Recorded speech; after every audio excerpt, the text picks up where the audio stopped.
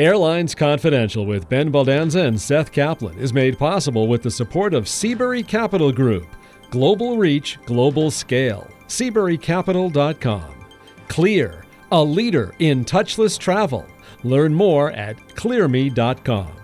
Hotel Connections, the global leader in crew logistics and accommodations. HotelConnections.com. And Boyd Group's 25th Annual International Aviation Forecast Summit, this August in Cincinnati. Visit airlinesconfidential.com to attend at a reduced rate. We also welcome your business's support. Info at airlinesconfidential.com. We're going to find out just how good a sense of humor he really has based on something I'm about to say during the first story. He's Ben Baldanza, the former CEO of Spirit Airlines, who now teaches about how airlines work. Interesting. Well, he's tried to save money on airplanes in every way, including once asking his wife to travel as his emotional support partner. He's NPR's Here and Now transportation analyst, Seth Kaplan. Hey, better than like an emotional support peacock or something, right? And we're pushing back from the gate. This is Airlines Confidential, the show where we share the secrets of the airline industry and debate all the crazy things that happen in the airline world each week.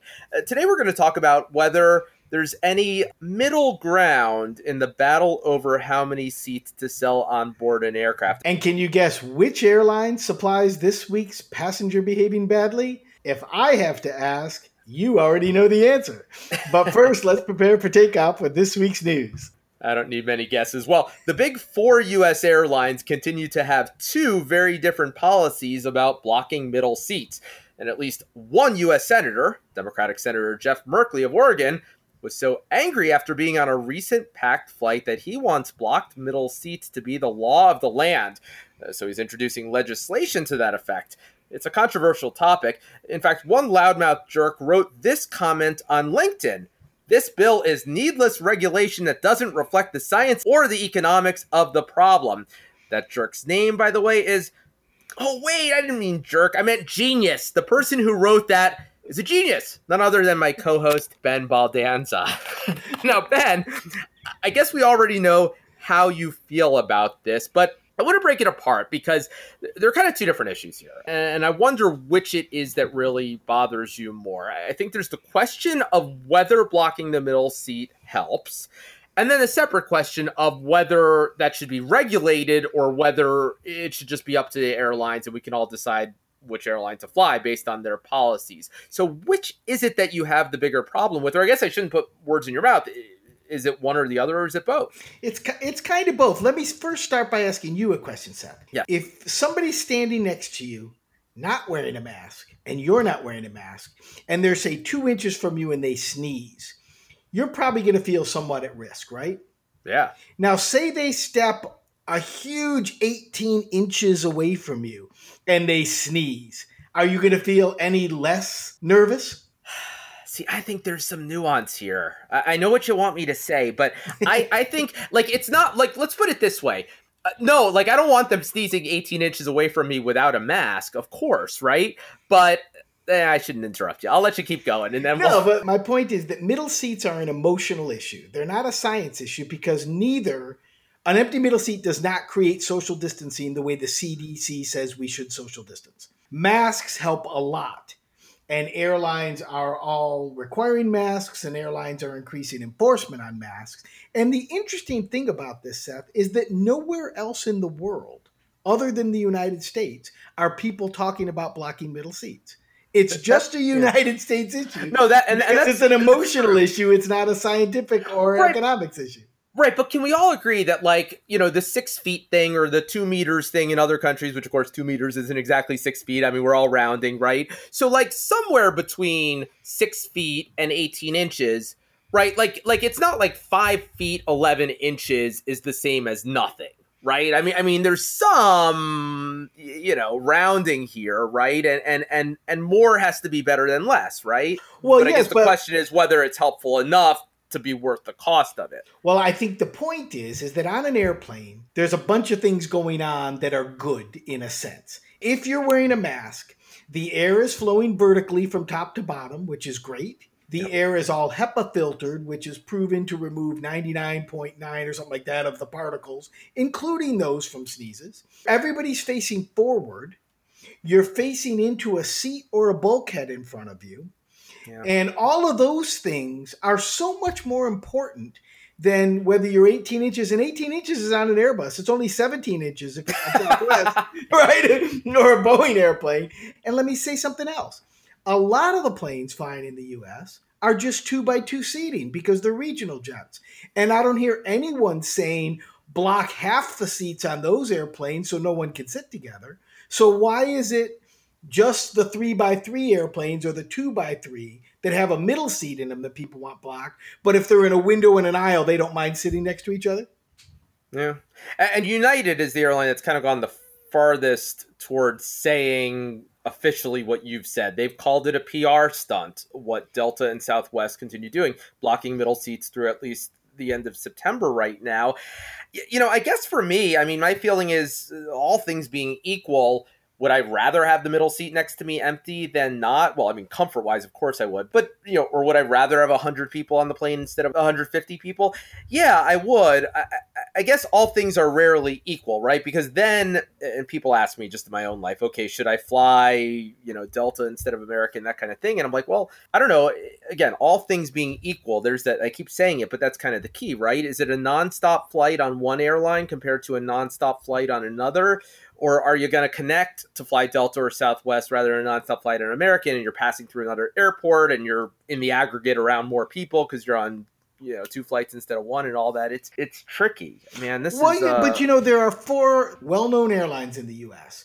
Delta, JetBlue, Southwest, and Alaska, all who are voluntarily saying we're going to block middle seats. Yeah, and I should point that out when I'm saying Delta and Southwest, I'm just talking of the 4 largest, but you're right. Alaska and JetBlue are both doing their own. And in fact, JetBlue is somehow with the 2x2 thing, they're doing something with that, right? Where they're blocking aisle seats on those airplanes too. Yeah. No, that's right. And I'll tell you what I really think is going on here, Seth.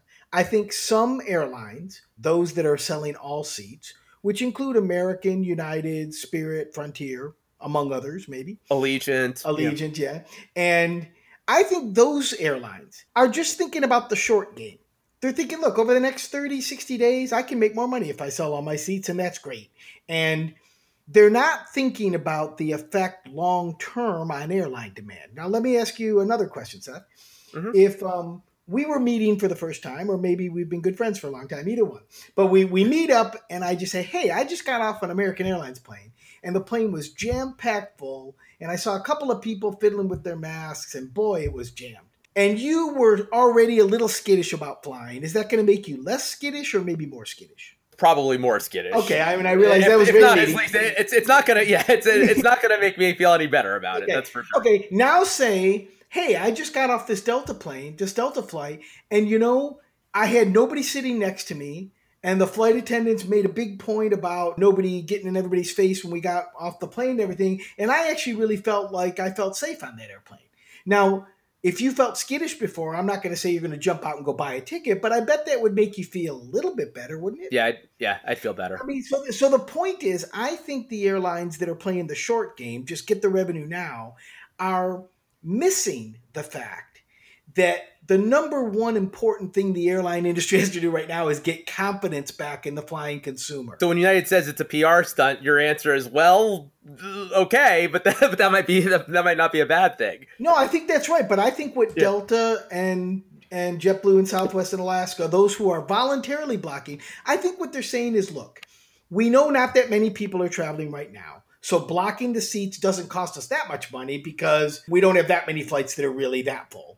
And number 2, we want everyone to have a great experience when they fly right now, because since the whole country is nervous about flying, we want everyone who gets off a plane to say that was a great experience, because we think that that's going to make all the demand come back sooner when everybody's experience right now is really good. So I think they've decided that individual consumer experiences on airplanes today have sort of an outsized impact on how long it'll take the industry to recover.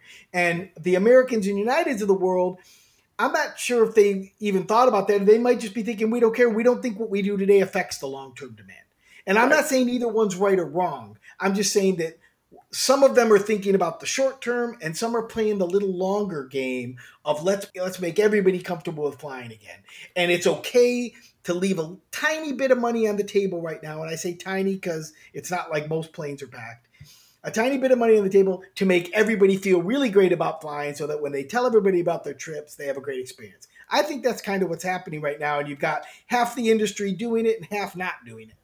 And probably some of whatever they're leaving on the table as a starting point is mitigated by a little bit of share shift, right? Because like I said, I mean, that would, all things being equal, like I said, I'm not sure I should connect on Delta rather than flying nonstop on American and all of that. But would I fly nonstop on Delta today instead of American, all things being equal, similar fare, similar schedule? Yeah, I would, right? And so would some number of other people. So I think Delta probably in the aggregate is leaving money on the table in Southwest and JetBlue and Alaska, but then they recover some of that at least from the person who's willing to fly those airlines. And look, American and United and others, I'm sure part of what they're thinking is, look, we're furloughing employees, we're doing all these painful things. The last thing we can do is leave money on the table, right? That's absolutely another way to think of it, especially when, as you said, you look around the world and see other airlines doing the same thing. Well, or filling all the seats on the airplane if they're able to. Well, Ben, for people who truly believe getting there is half the fun, how about a trip to, quite literally, nowhere? That's exactly what Songshan Airport in Taiwan is offering.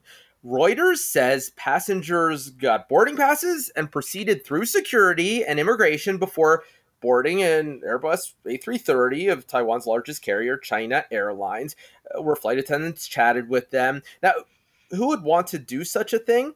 Apparently, 7,000 people.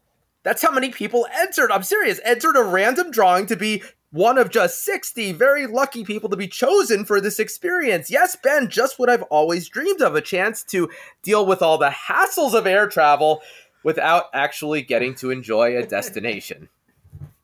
Well, I laughed so hard when I saw this. The fact that there would be demand, or that people either miss traveling so much that they just want the experience of waiting in lines and getting a boarding pass and actually boarding a plane, even if they don't go anywhere. And I wonder if some of the people are people who were really maybe scared to fly, and they thought, well, this is a way I can see what I would really feel like when I get on the plane without the risk it'll actually take off, or what it was. But I was just amazed. And, the optimist in me says this is great for airline demand because people really want to fly again. And as soon as they feel confident, they're going to do it. On the other hand, I thought, that's so odd that 7,000 people signed up for this.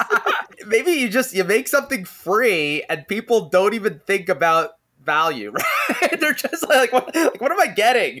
But and yeah, it's so successful that Reuters says that they're actually gonna do this again because, hey, you hate to turn away that many people. Well, for some people, it's going to be better than just sitting at home, right? At least you can go do something and tell people about it. Do something, absolutely. Well, Ben, you saw the inbox this week. We have a couple of great listener questions. And first, we want to quickly thank Seabury Capital Group, a specialty finance and investment banking firm who boasts a 25-year track record of advising key clients in aviation, aerospace, and defense, maritime, financial services, and technologies.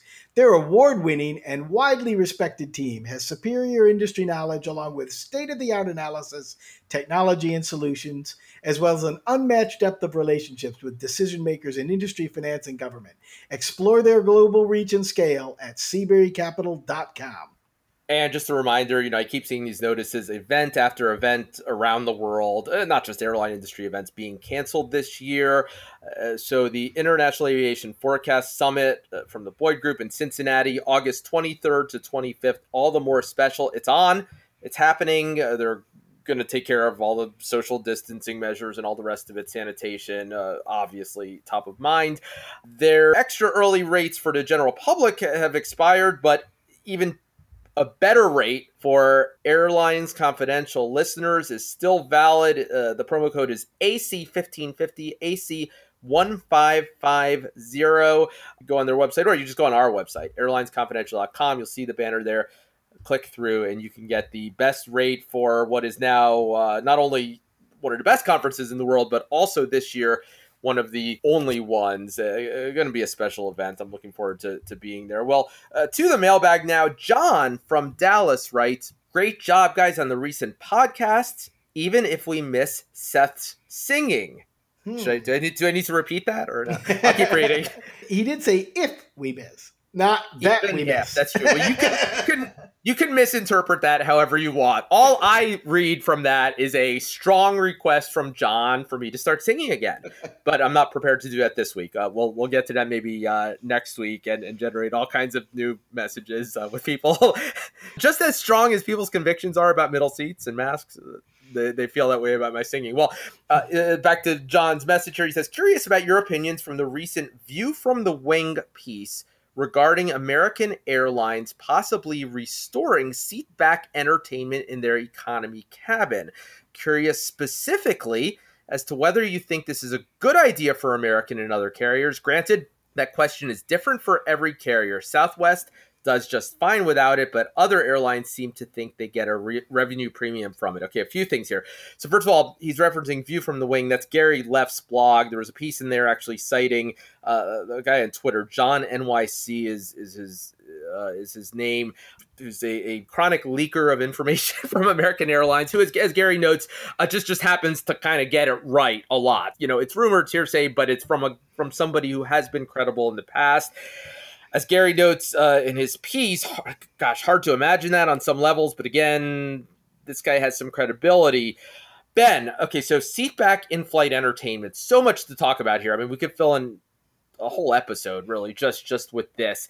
Obviously, great disagreement among airlines, including among similar kinds of airlines, right? So it's one thing to say, okay, JetBlue has the seatback screens. Of course it does. That was a major part of its brand for 2 decades now. It was innovative, launching sort of seatback live TV in flight.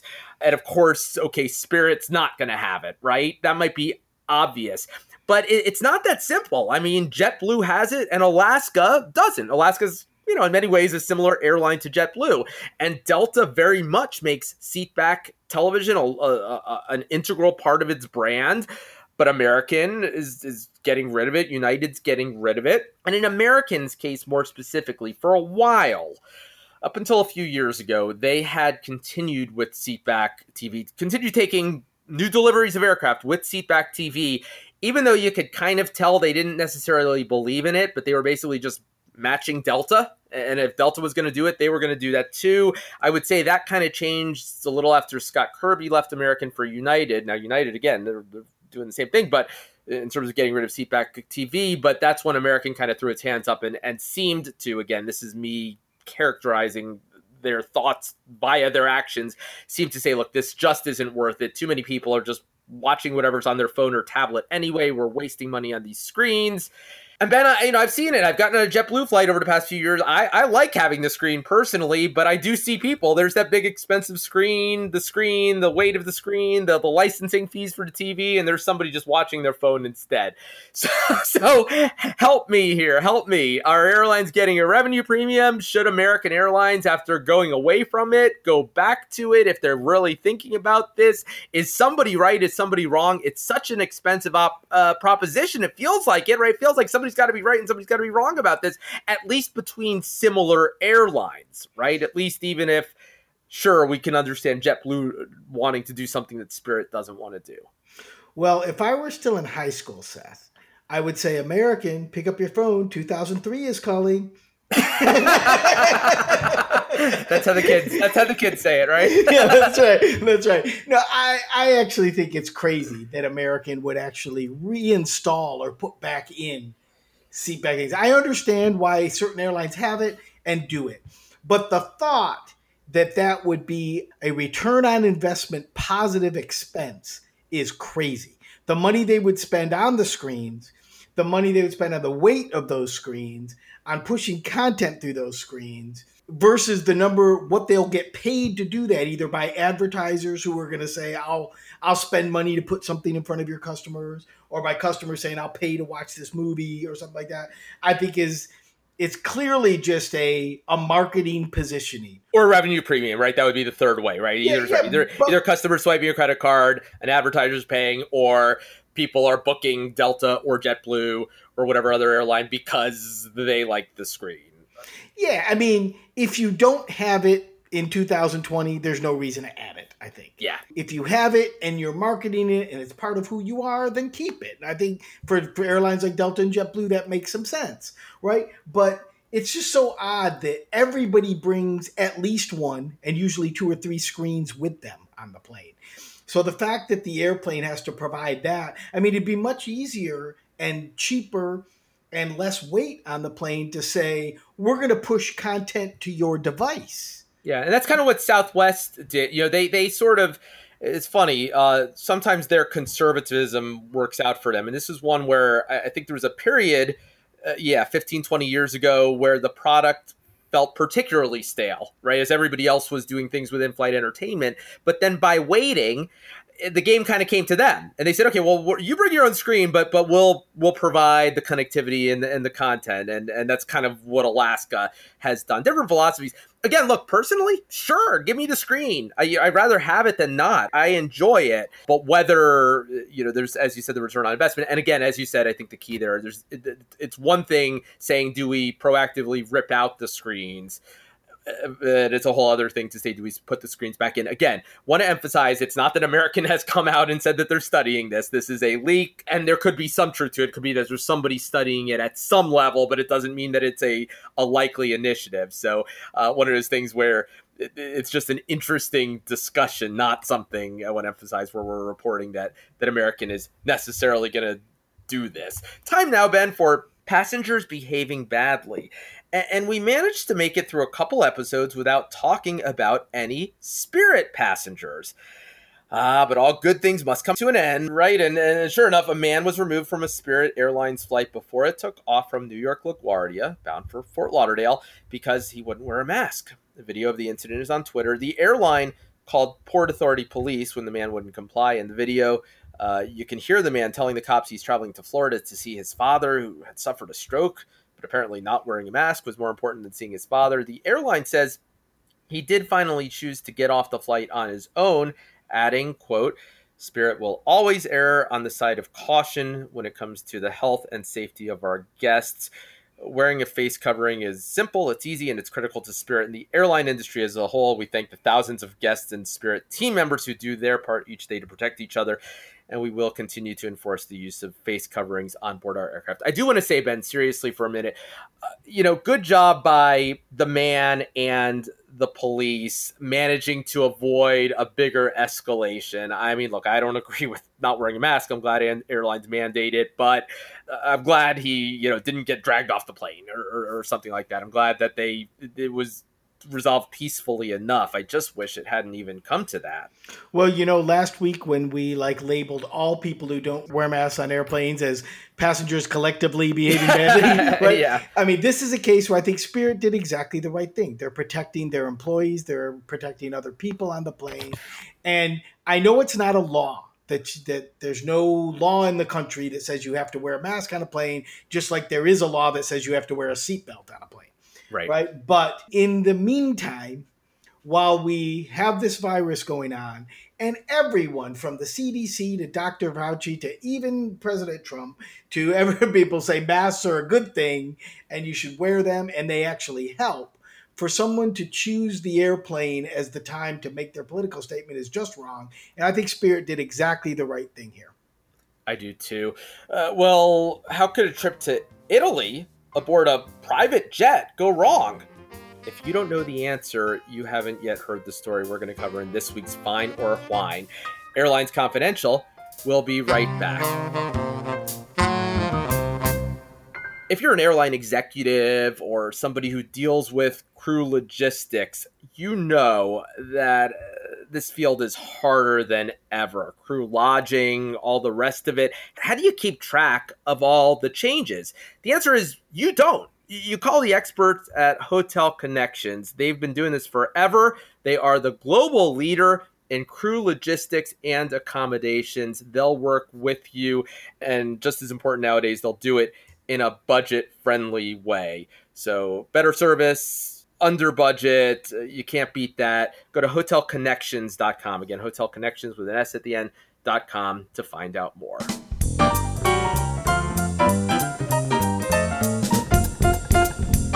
with Ben Baldanza. I'm Seth Kaplan. This is Airlines Confidential. Finer Wine is next, but first, let's go back to the mailbag. Jose in Cologne, Germany writes, currently studying business engineering and would like to pursue a master's in aviation management to work for an airline later on. Jose, what are you thinking? No, just kidding. It's great. Even when it's crazy, it's fascinating. I've been reading a comparison study between the A320neo, the newly engined A320, and the A320ceo. It's the previous generation. The CEO is available with, let's just say, two different kinds of engines. I don't want to get too much in the weeds here for people who, and if you're not interested in engines, this gets interesting soon, I promise. The Neo is available with also two different kinds of engines. The CFM engine, that's a joint venture involving GE, the LEAP, or the Pratt & Whitney engine. I'd like to know how an airline decides between engines. Would they go, and this is Jose characterizing it, would they go with the CFM engine because they might consume a bit more fuel, but they're easier to maintain? Or would they choose both engines to reduce the risk of having their fleet grounded in case there's a problem with either engine type? Ben, Pratt & Whitney, claims to have the most efficient engines. Jose says, I've seen that Spirit Airlines operates the IAE, that's on their on the older A320s, and yeah, exactly, and the Pratt & Whitney on the new ones. So maybe Ben can tell us why this is the case. I guess it also depends on each airline and what business model they have. More engine types mean more maintenance costs, or at least a slightly more complicated operation. All true.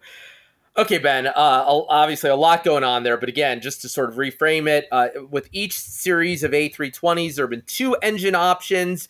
That's very different from the 737 MAX, by the way, which comes with just one engine choice. So help us there. There's that question of the risk of having just one engine if something goes wrong with that one engine versus sort of splitting it. Are there any airlines that would purposely order two kinds of engines to avoid that? Or, Ben, is it more important just to have sort of the scale of the same engine on all your planes, at least all of the ones with the same version? Well, there's a couple of things going on here. First of all, the two engines on the CEO and the two engines on the Neo are almost the same companies in a sense. IAE, which stood for International Aero Engines, was a consortium of Pratt & Whitney, Rolls-Royce, and two smaller players in the space to produce an engine for the A320 when it first came out back in the 1980s. When that plane came out, they said, we're going to produce an engine that will compete with General Electric, GE, who's a big maker of aircraft engines. And they created a company called IAE to produce an engine for that airplane. Yeah. And then what happened is, as the Neo was created, Pratt bought out Rolls and the other players. So the Pratt engine on the Neo is effectively the generational improvement on the IAE engine. It's not like it's a new company. So between the Pratt engine and the GE engine on the Neo, I was involved directly in that decision at Spirit. And I don't know of any airline in the world that by choice is operating both engines.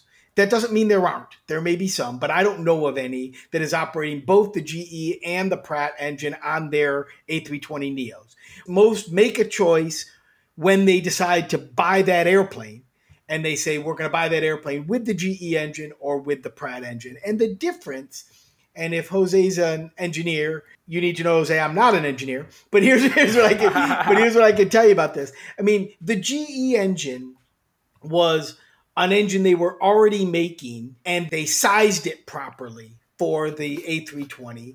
And the good news of it was it didn't have as much risk in it because it wasn't really new technology. But the bad news of it was nobody felt, at least at the time it first came out, that it would have any upside on the fuel burn. They would meet their target of a 15% fuel burn increase, but there wouldn't be really upside on that. Whereas Pratt had a better technology, this geared turbofan, but everybody thought there was risks of shrinking the size of that geared turbofan too, but they felt if it works, we might get even 16, 17, 18% fuel burn. So some airlines picked the Pratt engine because they thought there would be longer term, better fuel burn options. And they trusted Pratt enough as a company to say they'll get it right. Others said, we'll take the GE because it's the more certain thing. But I'll tell you what it really comes down to.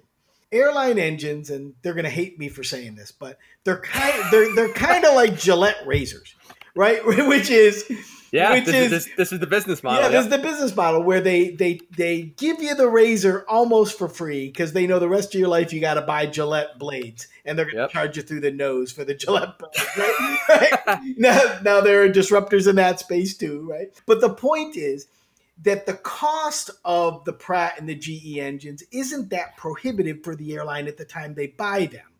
What the real cost is, what airlines model is the long-term maintenance cost of the engine. What's it going to cost them to keep that engine running, to replace parts in that engine? What's it going to cost when they have to rebuild the engine? How long can it run on the wing before they have to take it off, assuming the bird doesn't get sucked into it, right? Or something like that. And that tends to be the real driver. And like any analysis, the assumptions you make can determine the result of the analysis. So some airlines are going to make assumptions around what they believe the long-term maintenance costs are going to be that are going to favor the Pratt engine. Some are going to be the GE engine. And the fact that those two engine companies have roughly 50-50 market share of the A320s in the world, meaning literally about half the A320s have the GE engine flying in the world and half have the Pratt engine. That tells you that both companies, both Pratt and GE, made a really good engine that lots of airlines are comfortable with, but the deal, when everyone compared it, sometimes GE won that bid and sometimes Pratt won that bid. That's really what it comes down to. Well, Seth, Finer Wine is next.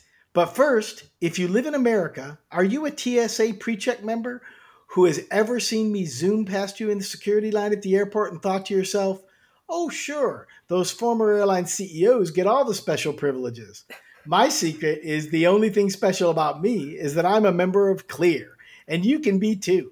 Travel with confidence with Clear. Touchless, fast, safer airport travel. Clear's touchless identity verification is available in 34 airports nationwide, moving you quickly and without crowds and without touching anything through airport security. Enroll today at www.clearme.com. Clear is the perfect post-COVID answer to touchless throughput at the airport.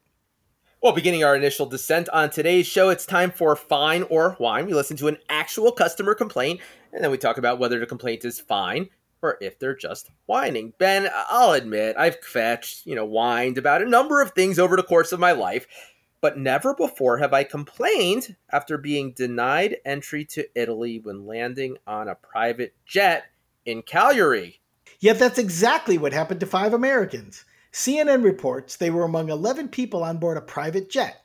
Immigration officials in Cagliari were ready to let the friends of the Americans, those people were from the UK, New Zealand, and Germany, by the way, but not the Americans, because they're not on a list of countries whose citizens are allowed entry into Italy.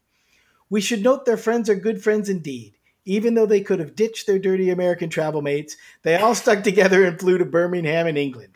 The UK has a mandatory 14-day quarantine for Americans, but it does let them into the country. Ben, anybody out there who has a kid who likes Thomas the Tank Engine knows Gordon is this big engine who pulls the express, and he has this catchphrase that he uses all the time when he feels like something's beneath him. He says, oh, the indignity. And right, the indignity of Americans showing up in Italy, of all places, where, which obviously was just tragically one of the worst early hotspots, and them saying, no, you can't come in. It's not that just nobody could come in. It's you Americans can't come in, even though these other folks can. I was thinking recently, Ben, remember David Letterman, the late night comedian in America, used to have that top 10 list, right? It was a top 10 list I was thinking nowadays he could do like the top 10 things more worthless than a U.S. passport, right? Right. And look, this is all gonna pass. But can you imagine? So let me ask you now. These people, again, this is just a story that we read. We don't know if they whined, but I have to imagine they weren't pleased. What do you think here? I mean, whose fault was this? I think this is the problem with entitlement in the world. I think if you can, because everybody knows right now it's unfortunate for whatever you think of it. The reality is that America, we can't go to Italy. That's just. But if your bubble is so small that you don't care what the rest of the world does because you have your own private jet that's going to take you to Italy, you might not know that, as these people didn't know that. I think If they whined about this, they have no one to blame but themselves. The law that Americans can't go into Italy right now was very well known. It was very clear. The fact that they couldn't find an Alitalia plane anywhere in the United States should have helped them. All right. Right? And so this is crazy. I just think it's amazing that the pilot didn't say something, that nobody said anything, that they just had their American passports and said the whole world's going to let us in. That is such a crazy attitude, and I can't imagine that any normal traveler would have done it. But I do understand why someone who would fly their own private jet might be that out of it. Ben, you want to know why I have particularly little sympathy here? And the only reason that I know anything about Cagliari is because I've been there. It's the biggest city on the island of Sardinia. So you have sort of the two big islands everybody knows, Sicily, probably the more famous one in terms of global travel, and then Sardinia. And I was in Cagliari once, and let me tell you how I got there and away. I flew Ryanair from London Stansted, if I'm recalling correctly, down to Alghero. This is back late 2002, to Alghero, which is a smaller city in Sardinia. Then I took a bus from Alghero to Sassari, and then a bus from Sassari to Cagliari. I mean, like, really humble bus. I was traveling with my friend Jay Shabbat, who I worked with Airline Weekly all those years, and we were friends long before that even. And then from Cagliari, where we spent New Year's Eve 2003. I remember it all, very memorable, beautiful fireworks concert, everything there. How we got from Cagliari to the mainland was on an overnight ferry, just like sleeping in seats, like no, not even cabin or anything. From there to, I guess it would have been Civitavecchia, the port that serves Rome. And don't remember getting much sleep. I remember buying ramen noodles in a store in Cagliari to have as dinner on the ferry, and asking a bartender to pour hot water into them. Yeah, and he didn't want to do it. And I gave him like €1 to give us the hot water. So that is how we got to Cagliari and away from Cagliari. So yeah. The private jet. Seth, the other thing about this is amazing, is I bet had they bought their private jet from one of these fractional companies like ExoJet or NetJets or something like that, I bet those companies would have told them, well, here are the laws right now, where are all the passports from? And they would have been protected that way too. I would think so. And I don't even know the details in terms of, whose jet it was. I just know it was not the way most of us, even those of us who get to Cagliari more comfortably than I did, not the way most of us get there. Well, on Final Approach now, that does it for Airlines Confidential this week. Please fasten your seatbelts and ensure your seat backs and tray tables are in their upright and locked positions. And remember, we'd love to hear your questions at 305-379-7429, or you can email us questions@airlinesconfidential.com, or jump on the airlinesconfidential.com website. From the Airlines Confidential Studios, I'm Seth Kaplan. And with a special shout out to Seabury Capital, Hotel Connections, Clear, and the Boyd Conference, I'm Ben Baldanza. Talk to you soon. This podcast is produced by Mass Media. Info@massmedia.net.